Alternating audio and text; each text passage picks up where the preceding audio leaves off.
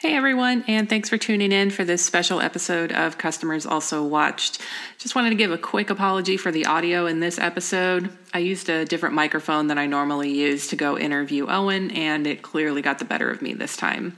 You may also hear some thumping background noises, and those are the dogs underneath the table with their tails wagging and hitting the legs of the chair. And if you know me, you know I'm never going to tell a dog not to wag its tail. So just a quick apology for that, but otherwise, enjoy.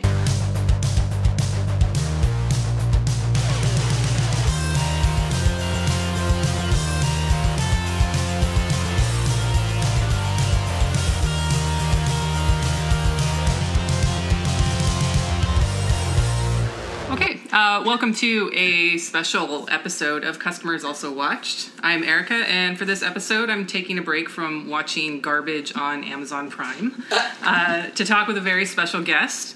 So February is Women in Horror Month, and this year marks the 10th one, which has celebrated those women who have made a name for themselves in this genre. This year, there's also a social media challenge with different categories for each day. Such as Screen Queen, Mother Knows Best, just to name a few. And today, I am speaking with the director of 2018's meta horror comedy, Bloodfest, Owen Egerton, about what his picks would be for some of these categories. So welcome, Owen. Thanks so much. Yeah, so happy to have you here for this. So before we get into these categories and your picks, I did want to mention that Bloodfest is currently available on Blu-ray for all of you people to buy. We have our copy at home. I forgot to bring mine for you to sign it. And on VOD. It's on Showtime right now, too. On Showtime, yeah. Nice. I highly recommend checking it out. It's a lot of fun. And his latest book, Hollow, is now available in paperback. And you can find that at your local bookstore or on Amazon, along with some of his other titles, such as This Word Now.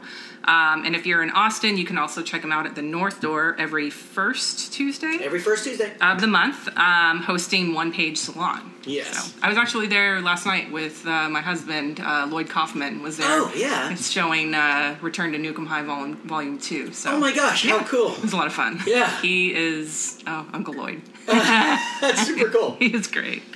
Okay, so let's jump right in and let's get to some of your picks. So we're not going to go through all 28 because there's, quite a few, but I do think there's some ones that I thought would be really interesting to hear your thoughts about. Yeah. So who would be your Screen Queen? Do I have to just pick one? You can No, you can give me multiples. Okay, because that was like a great question. I love that it was that Scream was taken out and Screen was put in there. Yeah. And the first person that came to mind actually was Jamie Lee Curtis. I'm like, well, if I had, come on, she just kind of wins, and maybe never more so than this year. Seeing the new Halloween was fantastic.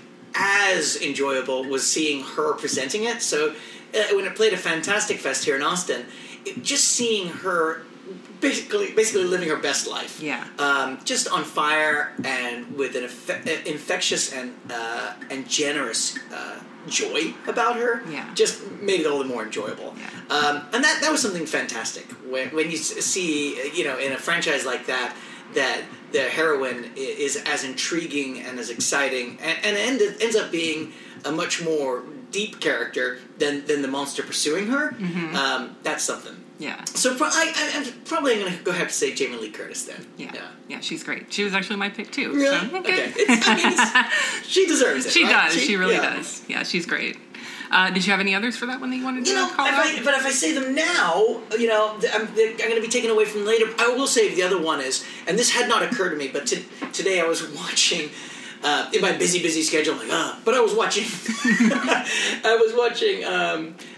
Alien 3 with Sigourney Weaver, and I ended up reading all about how that film came to be and a bunch of the troubles it had in pre-production and in production. Yeah. And I actually happen to really love that film. Yeah.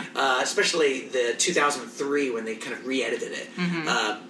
And I just thought that was pretty, and added all these additional scenes. But it was interesting reading about her role in that franchise, how she was like, no, you have to kill my character off. If that's what needs to happen, I think. And also, at one point, there was going to be a version of 3 that barely had her in it at all. Mm-hmm. And she was like, this is so much more interesting. I love it, yeah. I just won't be in this one. Maybe I'll be in another one.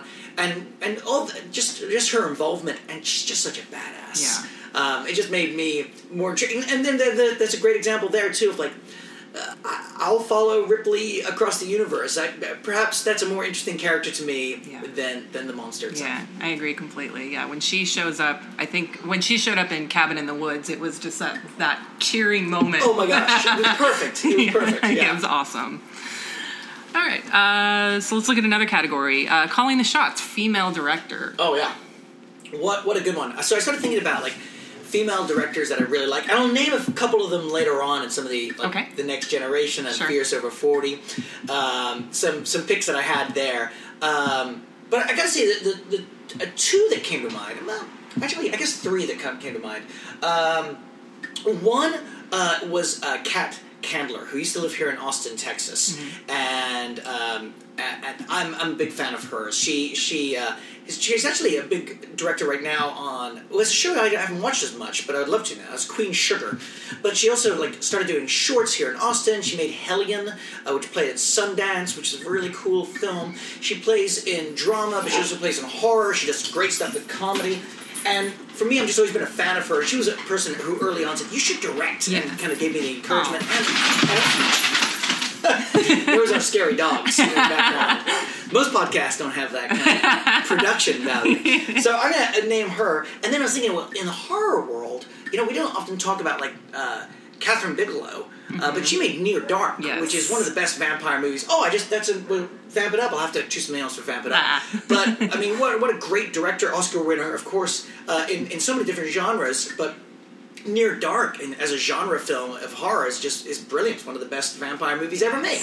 And then the other one that I think is just a fantastic writer and director is Jennifer Kent, Babadook. Yes. I mean, just her first, I think it was her first feature, and just spectacular. Yeah. Just so smart and insightful and terrifying. All those things in one film with cute Australian accents? Come on.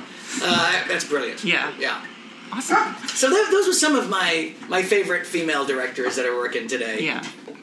Let's take a step back in time a little bit. Classic beauty, horror classics. Right. So horror classics, especially, we're talking for females, right? Mm-hmm. So many. I mean, of course, Bride of Frankenstein is the first one that pops to my mind. I imagine a lot of people's minds. Yeah.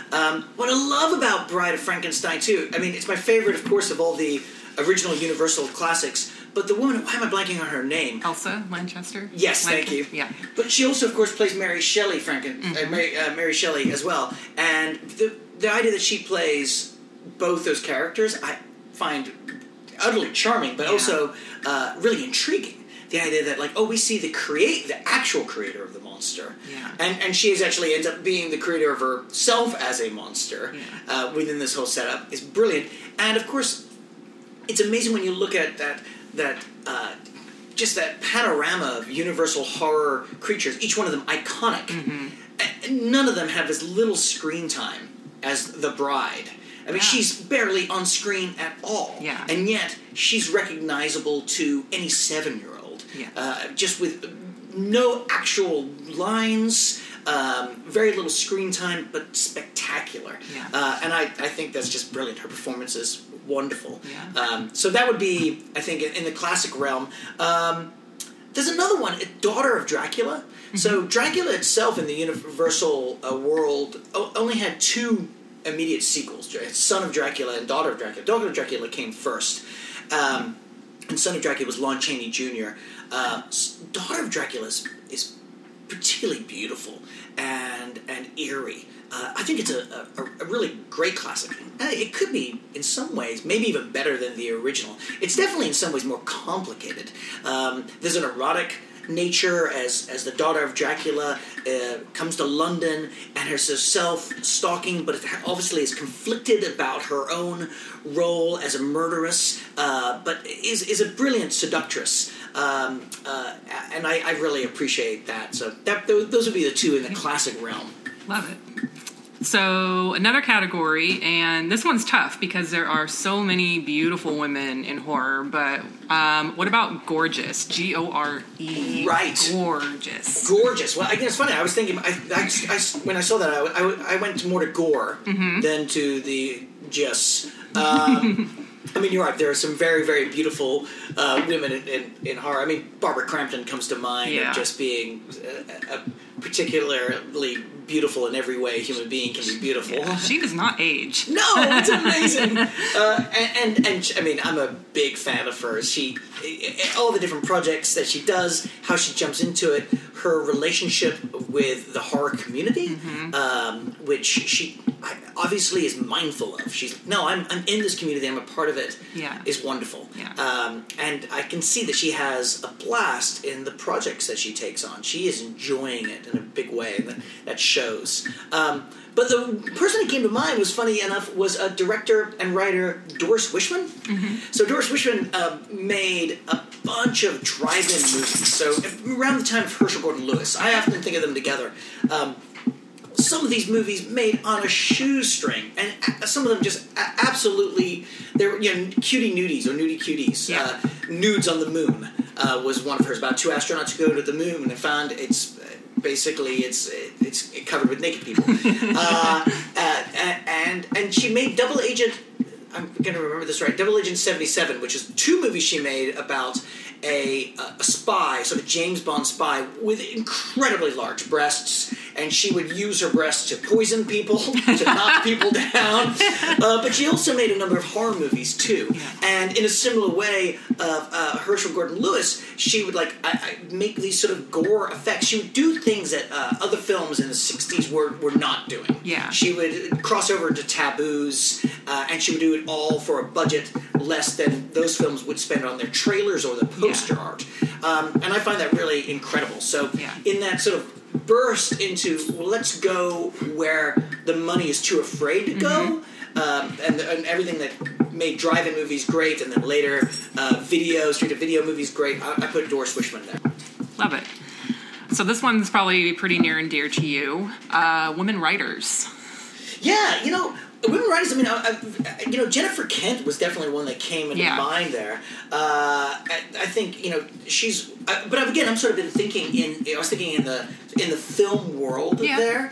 But, there's actually some novelists that move into that world that I think can just write some amazingly scary or thrilling stuff. Amy Gentry is an author who lives actually here in Austin, Texas. Nice. And her first book is called As Good as Gone, which was a wonderful thriller. I mean, just amazing. And then her latest book that just came out is called Last Woman Standing, and takes place a lot in the Austin comedy community, and is filled with violence and rage and mystery, and is pretty brilliant in itself as well. Those would be two books I would highly recommend. The next one is Amelia Gray, and Amelia Gray is another really fantastic writer who writes. Sometimes her books are on the strange side, like Museum of the Weird, or Gutshot, which are stories. She also wrote a really wildly, almost Kafka-esque scary novel called Threats. Okay. And she has a tendency to write these shorter pieces and these longer pieces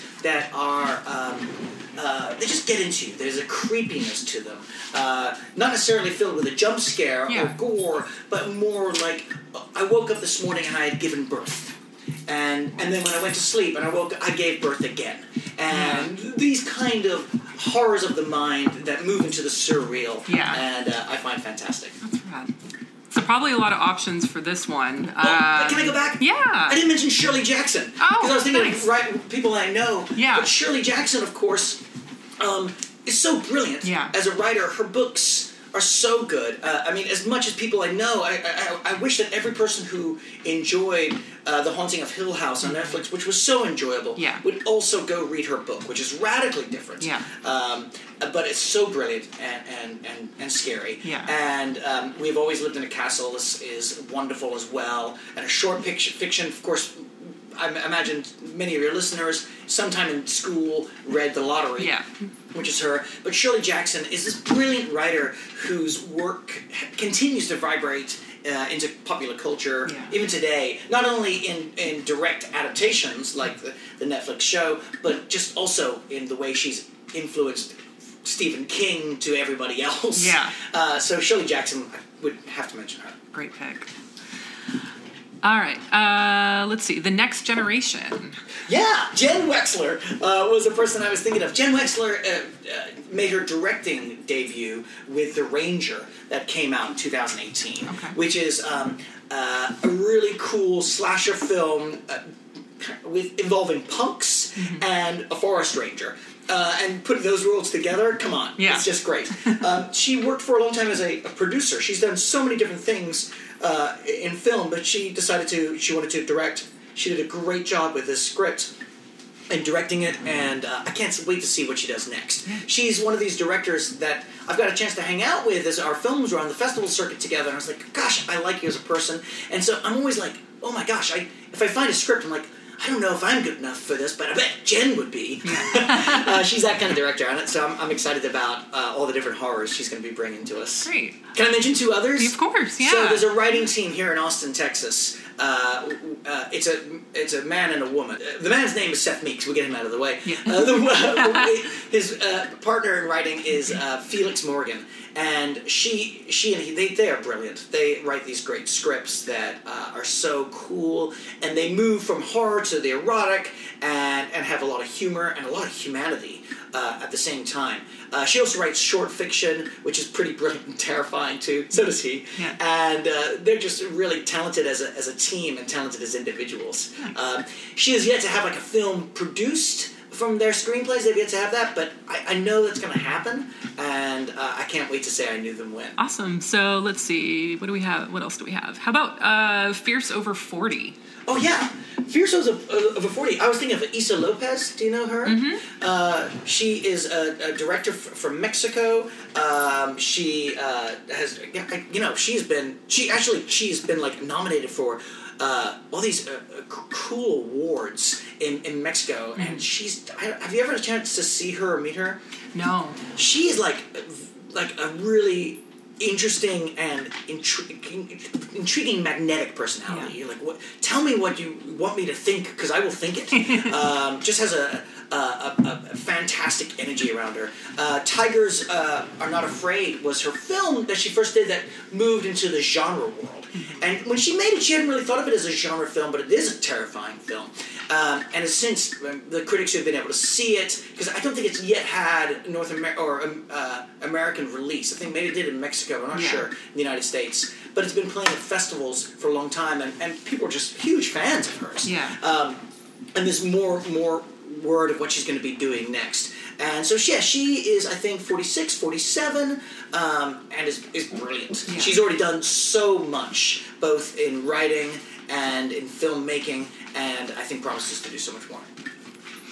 Any other picks for that one? No, just the one. All right. Let's look at. Did you have any ideas for diva diversity? Yeah, I mean, it's interesting. So the movie that I just finished making, the star of it is Daniela Pineda, and Daniela Pineda, who's done a lot of different comedy. She was also one of the co-stars in Jurassic World: Fallen Kingdom, the most recent. That's the most recent one, yeah. She plays the veterinarian. Yeah. And it's interesting, as we cast her as our lead, we said, okay, so this is a Latino family, and we started building the family around her sister, her nephew, the references to her mother. And it's like, that's really interesting. Yeah. Recognizing that aspect of the film and allowing the story to bend towards that appropriately. Yeah. So I think I'm a big fan of hers, obviously. Yeah. I was a fan of hers before we worked together, but then being able to make this film together where she was working every day and, screaming at the top of her lungs and scrambling through the mud and all these different things. It was like a lot of work. It just made me even more of a fan of hers. Nice. And I know for her, she was super excited to be the lead in her first horror movie. And I know she has a heart for horror and has been secretly like working at her own projects. Yeah. So I think she is. I guess she would fit into that to diversity. And absolutely. I just think she's a star. So awesome. whatever she does next it's going to be great. Okay, let's see. This one's. I mean, I had a really hard time picking this one for myself because there was so much to choose from. But Man-Eaters and Monsters. Ooh, yeah. So again, this you know what I've been watching. I watched Alien 3 today, and it would only occur to me of like, oh, Alien 3 is about a mother. Like this is a really cool mother. I do what used to be called the Science Show's Master Pancake. I do Master Pancake, and we make fun of movies. Some years ago, we did a Mother's Day special, which was really fun. We actually called my mother from the stage, but the audience brought movies and said, this is the best Mother's Day movie. Yeah. And the one that won was Aliens, actually. I remember that. Yeah. It was so fun. I was like, oh, of course this is all about, a female species saying, like, I'm taking you guys out. Yeah. And then, you even look at the first one of, like, all the men, like, I'm the captain of the ship, bam, you're done. You get killed in the vent. It's only this other woman who's like, well, it's going to be a face-off between the two of us. So in that sort of universe, the men are gone. It just happens. It's between, Ripley and this other woman. Yeah. to decide the fate of a universe, which is going to be the species that survives. Yeah. That's pretty cool. Yeah. Awesome. I think so too. I think you could even argue, like, the original Alien, because the ship is called Mother. Oh my gosh, you're totally right. Whoa! Mind blown. Look at that. You're going to have to clean the floor. Yeah. So I'm going to go out of order a little bit here because I want to save best of 2018 for the end. Okay. Let's look at Deserves More Love. Who do you think is underappreciated in, as far as women go in horror? Yeah, this was a horror because I'm like, I don't know what other people are thinking. Yeah. So I was like, well, who do I just wish people had more chest tattoos with their image? And it would be Danielle Harris, a star of Halloween 4. She's in Halloween 5. Yeah. And then also Rob Zombie's Halloween and Halloween 2. Yeah. In fact, I think she is the actor who has appeared after Jamie Lee Curtis in the most Halloween films. Yeah. And I think she's brilliant. Yeah. She's also a director in her own right. Oh. But I remember seeing Halloween 4 when I was younger, and just thinking it just was a huge trip into like, oh, I'm going to love horror even more. Yeah. In fact, I have like a signed copy of Halloween 4. It was signed by the writer, and I just love that film so much. And I think the whole film relies on her performance. And she was just a little girl, she was just a little kid, but she gives this outstanding performance of just the right amount of like fear, but also strength. And she carried that into her performances as an adult. Yeah. And I'm just a huge fan of hers. Yeah, she really does, like especially in Halloween 4, because I think one of the things that gets to me so much is child actors and terrible child acting. Yeah. And I couldn't agree more. Like, I love that film because of her performance and what she brought to it. Like, it's great. Yeah. Absolutely. So, in kind of the same vein of someone who deserves more love, do you have any thoughts about where's her Oscar? Like, who deserved either at least a nomination, if not a win? Well, I mean, Toni Collette was the one everyone was talking about this year. Yeah. And that was one of like, I really thought that the Oscars should have maybe just sort of heard that.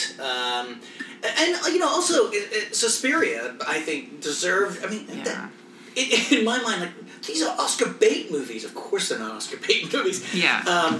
But, those were sort of two that sort of came to mind. Yeah. Of, like, come on. And, I think I would go back, actually, to Babadook there. It's funny, like, I hadn't thought about this till just now, but, Babadook, like, let's say... I remember hearing Jason Blum say... the way to make a solid horror movie is if you were taking out all the scares, all the gore, and you still have a movie that makes a great Sundance flick, then you've got a good film on your hands. Which I thought is a really intriguing idea. But like Babadook is dealing with grief and parenting and maybe lack of mental stability in these brilliant ways. Yeah. If you were to take out all the mythology and the scares and not call it a genre, a horror movie, right. then oh gosh, people would be like falling over themselves to give it awards. Yeah. And it is kind of funny, like, oh, come on, did we not think it was well worth enough to be celebrated for what it is, which is a brilliant piece of narrative filmmaking? Yeah. So I guess those would be the ones that come to mind. Yeah. Do you think that's what it would take for a performance like that? Because I think the Toni Collette and the Tilda Swinton came up very frequently in that category. But Tilda Swinton's doing 2 roles. She did 3. She did 3? Wait, who was the third? So she was the old man. Yes. She was the main witch, and then the witch at the end. She's the witch at the end. That's her as well. Yeah. Oh, she's all 3 of those. But, yeah. I mean, come on, when you do that in a performance, come on. Yeah. Yeah, she's so brilliant in that film, and gosh, I mean, the way she's using her body, she's acting more with her shoulder bone than most actors can do with their entire career. Yeah, I just it's frustrating that those performances seem to get ignored because the movie is classified in the horror genre. Yeah. What do you think it would take for something like that to finally? Do you think all of the backlash against why wasn't Toni Collette or Tilda Swinton nominated this year, maybe they'll start looking at it next year? I don't really think so. I mean, of course, Get Out had some really nice Oscar attention, but that's also because it was a huge moneymaker, and so the Oscars are. I mean, it's funny. Not to get off too much of a tangent, but. The Oscars were always intended as a promotion of film. This was Hollywood promoting itself. And so they said, we'll make a show where we give awards to ourselves, and this helps promote the movies. Yeah. It's not a real thing. Yeah. In that way. It's not, and you recognize it. We know Gladiator wasn't the best movie that year. We know that. But it's very nice when these films do get that attention. And so, it was great when Get Out, won Best Screenplay and Shape of Water. These type of things are wonderful when they happen. But I don't know if anything's going to necessarily change. Except I'd say this is it seems more and more there are more and more horror films that are being recognized as oh gosh, that's doing something that I didn't expect from horror. Yeah. And then you get these silly pieces of that's why The Witch wasn't a horror movie. What? Come on. Yeah. So what are you going to do? Yeah. I think maybe it, with all of the support that went to, and I bring it back to just this year's example, Tilda Swinton and Toni Collette, maybe it means something more that, the fans are the ones who said, they should have this. Or maybe, to me, it would mean more to get a Fangoria award. But, I mean... yeah. So... I checked those Fangoria awards pretty close. I was like, hey, was Bloodfest? No, okay. Oh. All right. But I got high hopes for Mercy Black. Nice. All right. Do you have anything for Strange and Unusual? What did I was thinking about Strange and Unusual... it's kind of under my Mean Girls category, but we might skip my Mean Girls. Yeah. Strange and Unusual, I was thinking about Sleepaway Camp.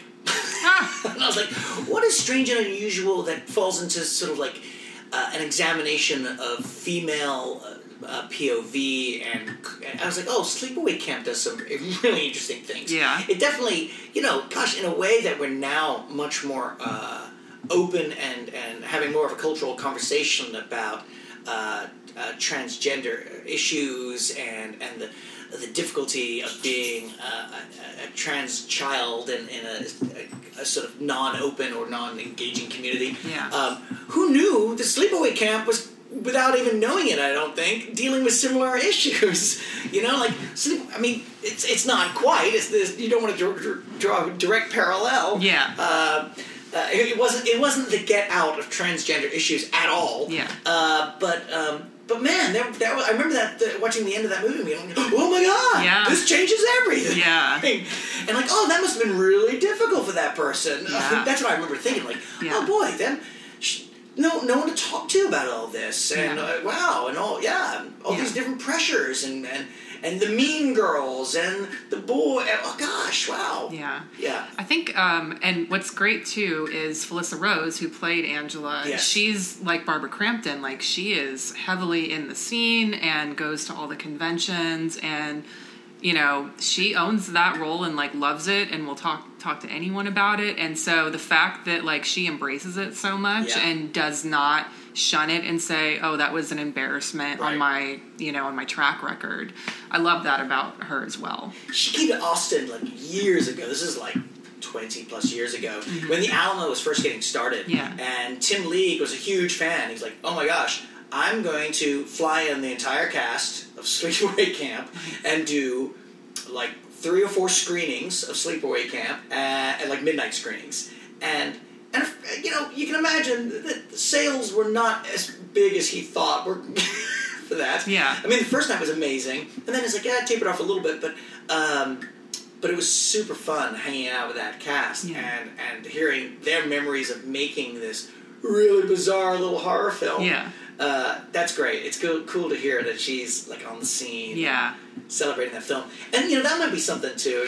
You think about the best of film. Like, I don't know, what was the best of film 5 years ago? I'm not even sure what it was. But let's say Gladiator.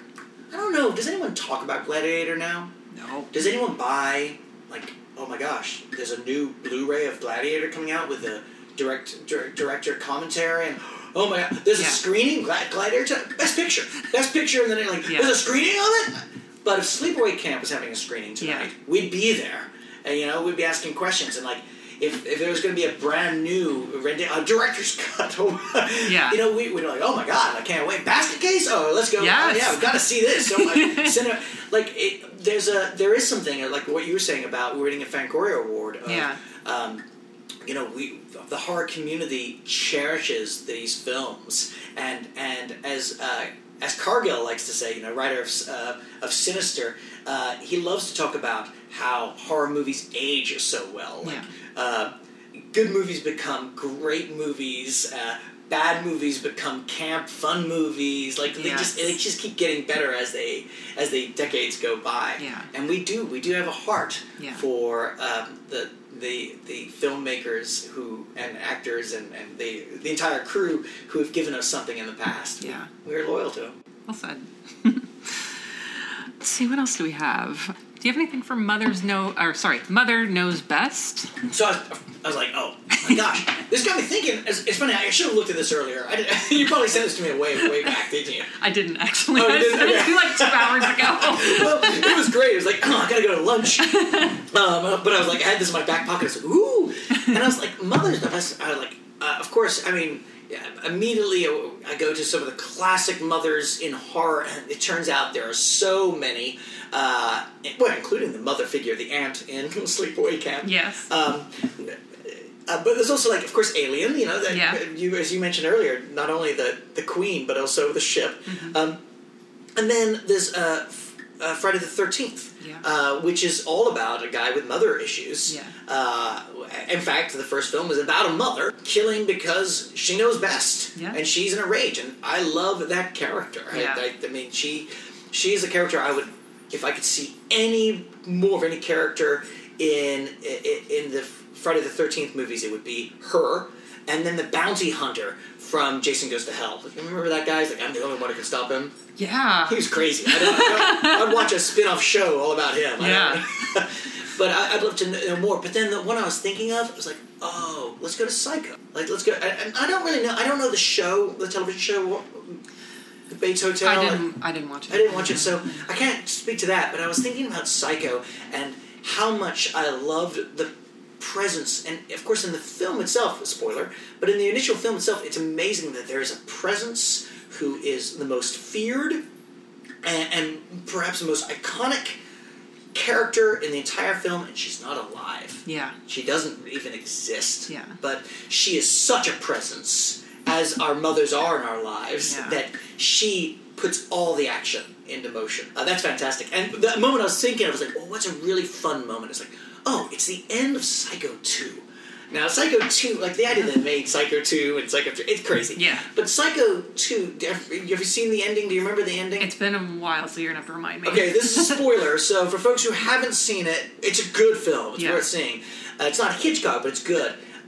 You step away from the podcast for a moment. But at the end of Psycho 2, of course, Norman Bates has returned from being in a mental asylum. Right. He's feels himself cured. He's living his life.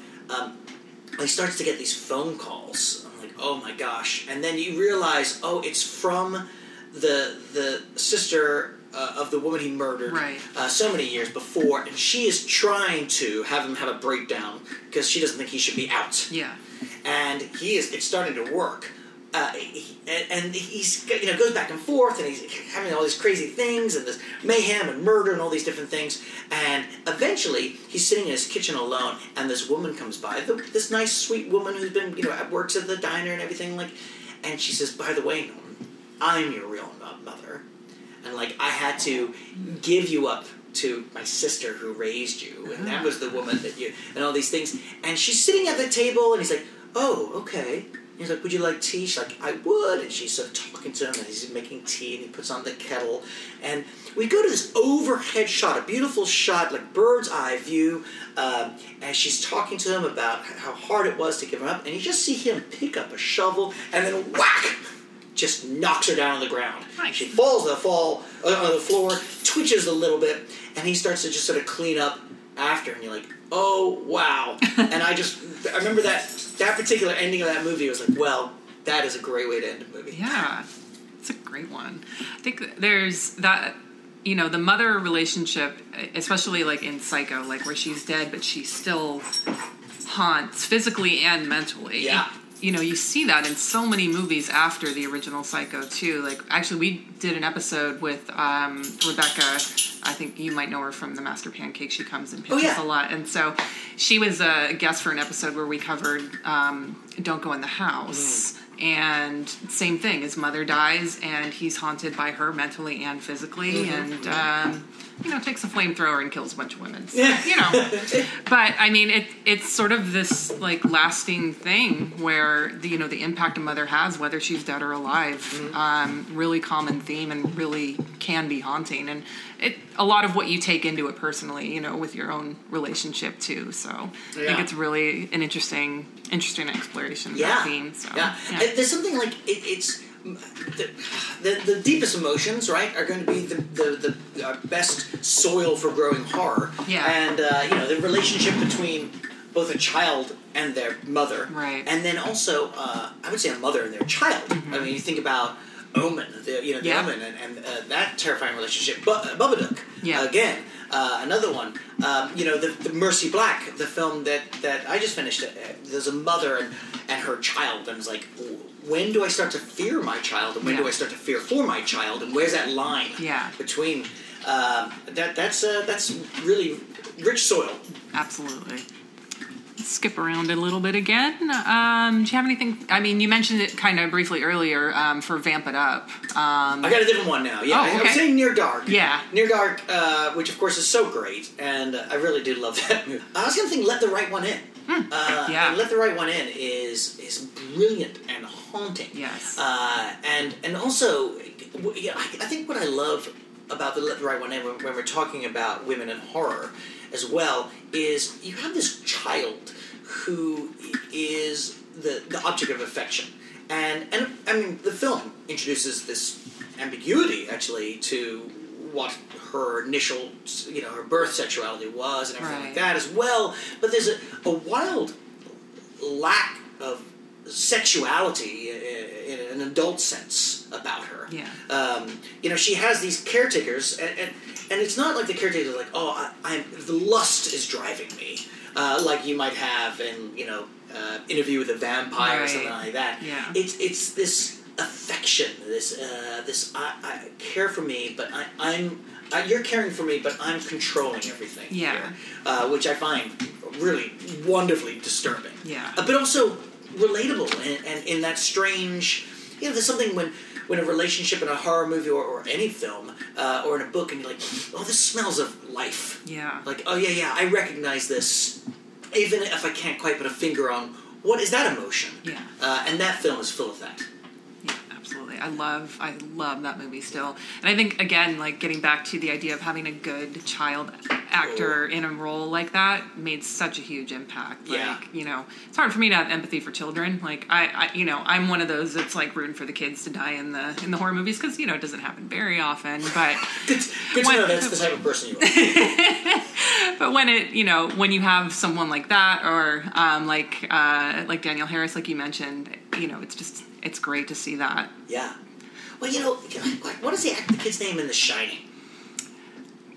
Danny. I remember once seeing someone online said, "Oh, yeah, that kid was never a good actor." I was like, "Are you kidding?" Oh. I don't know. I'm like, that kid. I'm with him the whole time. I'm like, wow. Yeah. I love his performance in that film, and it just drives me and scares me. Yeah. I mean, I just have this vision of Kubrick just scaring the shit out of him this whole time, and during the filming, and him reacting more to Kubrick than the actual scene, and so I think he was great in it as well. So. Yeah.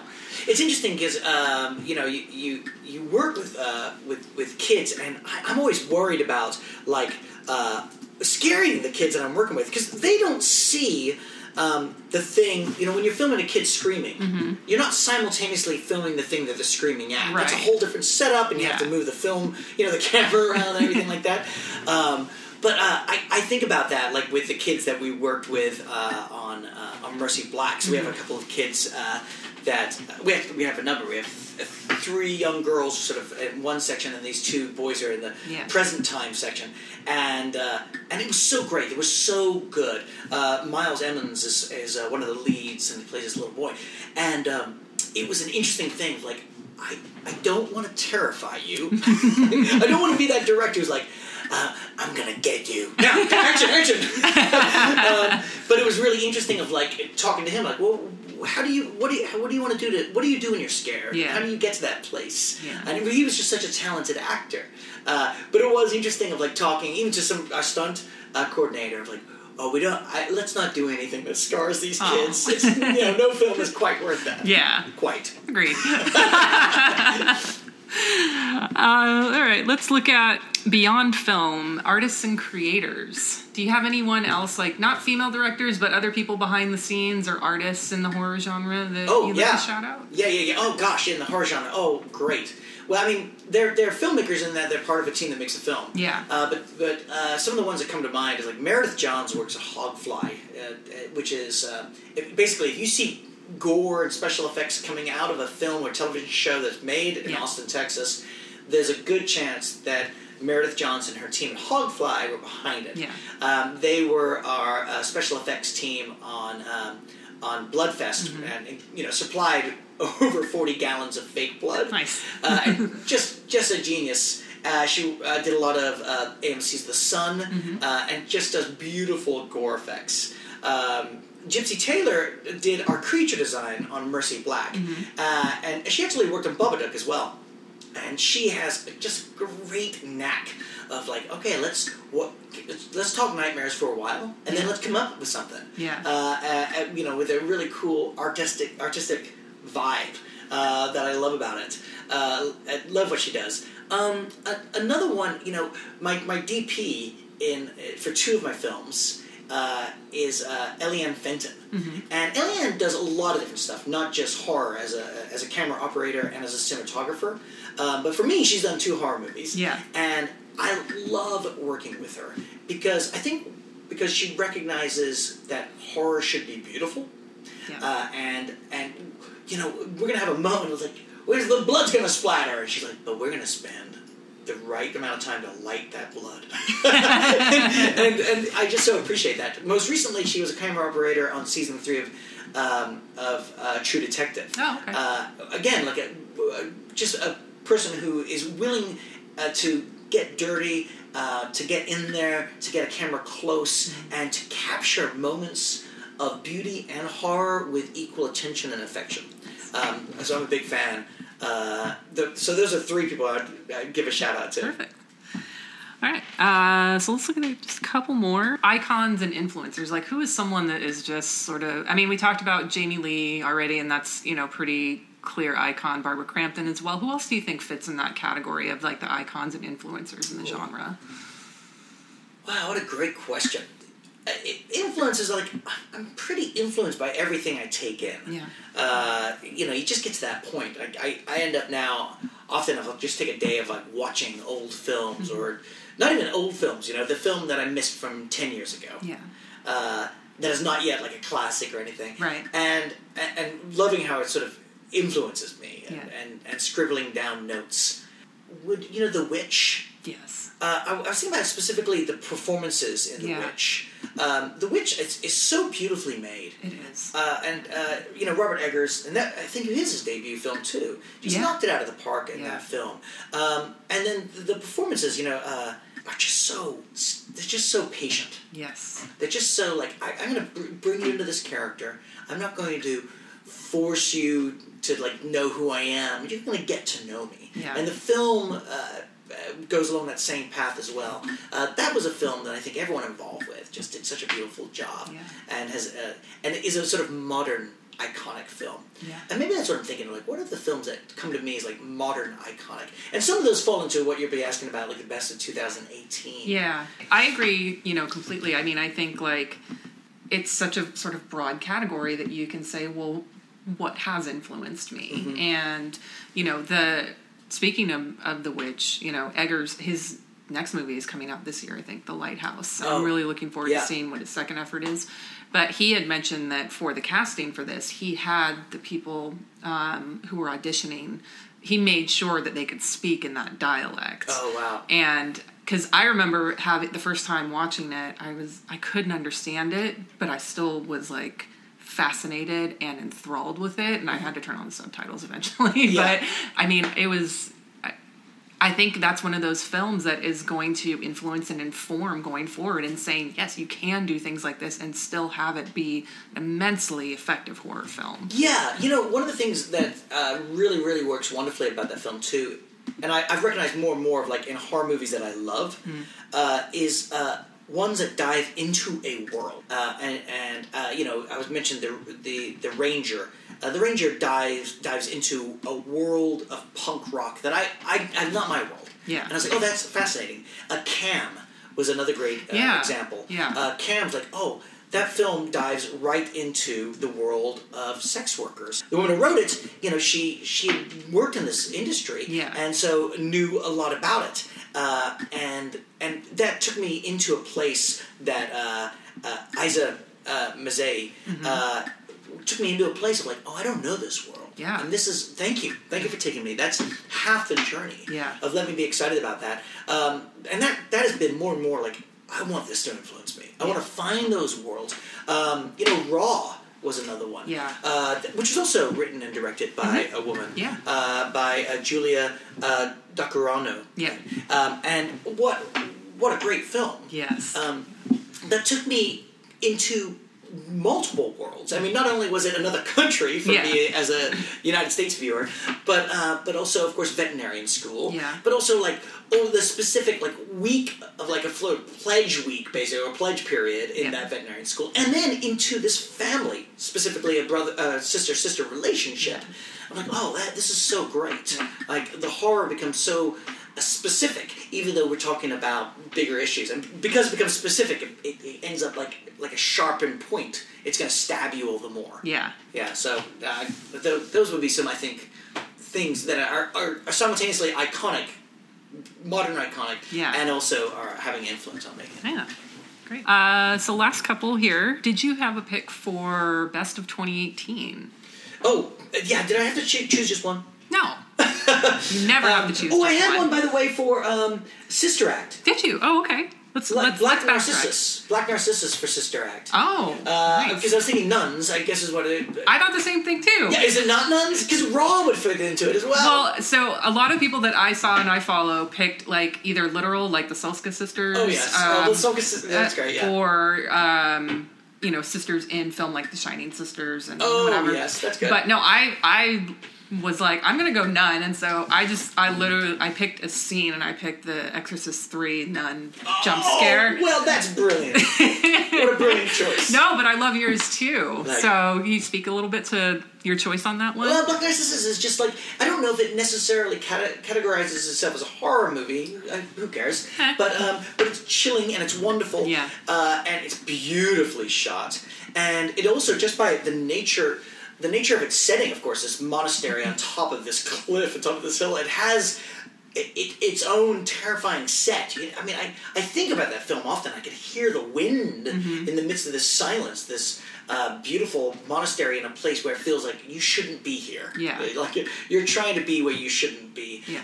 And I do find monastic life tantalizing and terrifying. Same. Yeah, I'm a big fan of when a horror movie set in that world is done well. Nice. Yeah. Very cool. So your picks for best of 2018. Okay, 2018 was a brilliant year for horror. I mean, did you see Bloodfest? Woo! Woo! So there was so many good horror films. I think my answers are not going to be so surprising. I think I'm going to be able to say that probably the two that everyone is saying, Hereditary, which of course I think so many people were just wowed with. I remember seeing that at Fantastic Fest, and halfway through the film, when a particular death happens, I fell out of my seat. I was like, oh! And as a father, and just as a human, I was like, no! And I just stayed there. I was like, I just have to watch from down here. The horror films always deal with our fears, and when one surprises you with your worst fear, and does so without disengaging you, with keeping you involved in the plot, then I'm very impressed. Yeah. And that film for me did just that. Yeah. It was like, oh, this is a film that demands a rewatch, and but it's so hard to do. Yeah. And then the other one was Suspiria. Yeah. Suspiria, of course, a huge fan of the original. What a beautiful film. And then this film, I'm so glad to watch it in the theater, because this needs no interruption. You're about to go on a journey. Yeah. A kind of long journey. And there's going to be some scenes you're like, oh, please, I can't keep watching. Oh my God, what? And I love that. Yeah. I love the journey and the art of that film, and just the guts to make it that way. Yes. No one's watching that film going, we got a blockbuster. This is going to make us boom, boom, boom. Right. That said, I thought Halloween was brilliant, and I loved it, and I applauded it, and all its success. I'm like, yes. Super fan of the people who made that and how they made it. And equally so, super fan of Suspiria, and you know what? We're just going to make something beautiful, strange, and horrific. And if anyone buys a ticket, that all the better. Yeah, absolutely. Yeah. No, I agree. And I think what Hereditary did is so many people who said they saw it say, that movie fucked me up. And that tells you, it has that lasting effect of something that we consider a huge classic now, like The Exorcist. So many people talk about how, that movie fucked me up as a kid. Mostly, the Catholics, they say that. Hereditary has that aspect to it where it sticks with you after the fact, and so few movies are able to still do that, at least to me. One recently that actually stuck with me, and I didn't necessarily like it until I thought of it in a certain way, but Aronofsky's Mother, that movie, I was just I felt it viscerally. Yeah. And it's hard to get that out of an audience now. When we can log on to YouTube and watch the most terrifying and unbelievable things every day and endlessly. Yeah. It is what do you do to make something that crosses those boundaries? Because it is The Exorcist crossed boundaries. It was a studio film. We're safe. We're in Hollywood. Wait, there's a little girl shoving a crucifix in her crotch. We're not safe. Yeah. This guy's going to show us stuff we shouldn't see. Yeah. And in a completely different way, Texas Chainsaw Massacre, we felt unsafe from the beginning. Because we're look at the quality of that film. The film stock, I don't know if we can trust these filmmakers not to fuck us up. They don't know what they're doing. And it turns out maybe they did, maybe they didn't. I don't know. But they both those people made classic films because, you're right, they crossed boundaries and left us unsteady as we watched. but we stayed in the car. Yeah. Yes. Yeah. Yeah, and both Suspiria and Hereditary did that. Yeah. And Bloodfest. I'm not sure how many people were like, Bloodfest. Fuck me up. Woo! Maybe.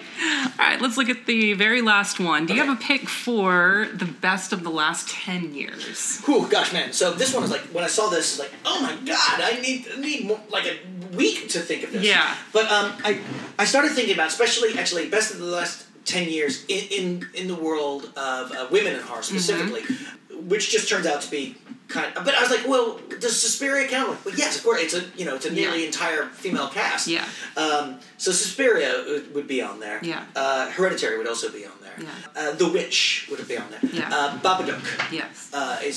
Is on there, and it's interesting as I think like about these different films and ones I want to return to and study, and like Babadook might be, funny enough, like of that list. Although it's like the oldest of that particular list, the one that I think I'm like, oh, I want to go back and study that. Yeah. You know, like how did it work? Yeah. Because that did feel like, of all these films, which I feel are brilliant and scary and insightful, that one also managed to be somewhat commercial. Yeah. Which is its own work of craft. Yeah. And not to be sneezed at.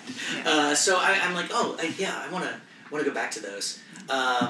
Other ones that I just throw out. I am a huge fan of Sinister as a film. Yeah. Not just because a friend of mine wrote it, but I just I just love that. Yeah. As a horror film. So gosh, yeah. I guess of the ones those are all ones we've talked about. Oh, that's. Yeah. I mean, that's. I mean, there's so many things, like those movies in particular touch on almost every single category. Yes. So it's hard to, say, well, I can't pick it for this because I already talked about it here. Like, it is what it is. Like, those, to me, I agree, with those picks, absolutely. The Witch that came out of nowhere for me. Yeah. And this last year, like you said, was such a great year in horror. So, and I'm so glad to have the chance to hear your picks for them and all your other ones for this. Oh, thanks. It's so good talking. Yeah. I really appreciate it. This is like, oh my gosh, I wish we could just keep talking for another hour. There's plenty more to talk about, but I know you've got your next movie that's coming out later this year, if you wanted to talk about that. Mercy Black is coming out later this year.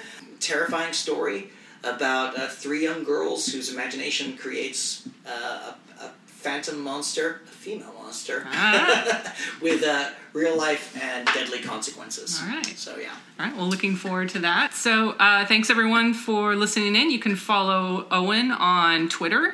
He also has a website, Owen Egerton. Sorry. That's all right. OwenEgerton.com. I'm impressed. Thank you. And thanks for listening. And thanks once again to Owen. Thank you. And you can follow this podcast on Twitter at CAW Podcast, or Facebook and Instagram under Customers Also Watched, or even on Letterboxd under the username Also Watched. Next week, we'll be back to our regularly scheduled program, watching B movies on Amazon Prime. And I will be joined next week by Lance and Cody. So be sure to tune in for that, and I'll see you next time. Hey, Andrew. Hey, Maddie. Do you like horror movies? I sure do. Well, did you know that most horror movies are inspired by real-life horror? Really? Like what? Well, take The Shining, for instance. That's based on Stephen King's real-life addictions, or The Purge, which could be our country any minute now. Oh, and The Strangers, which is based on a real-life murder. People should be talking about these things. Hey, guys. Oh, hey, Producer Michael. Hi. Well, I hate to break it to you, but somebody already is. It's you. That's right. We are Friday the 13th, the podcast where we talk about horror in real life and horror in media, all from an LGBTQ perspective. Because we gay, y'all. We are proud members of the Legion Podcast Network, and we can be found on iTunes, SoundCloud, Stitcher, or wherever your favorite podcasts are found. And follow us on Facebook, Twitter, and Instagram. Come along with us on this crazy journey, and as always, get slayed.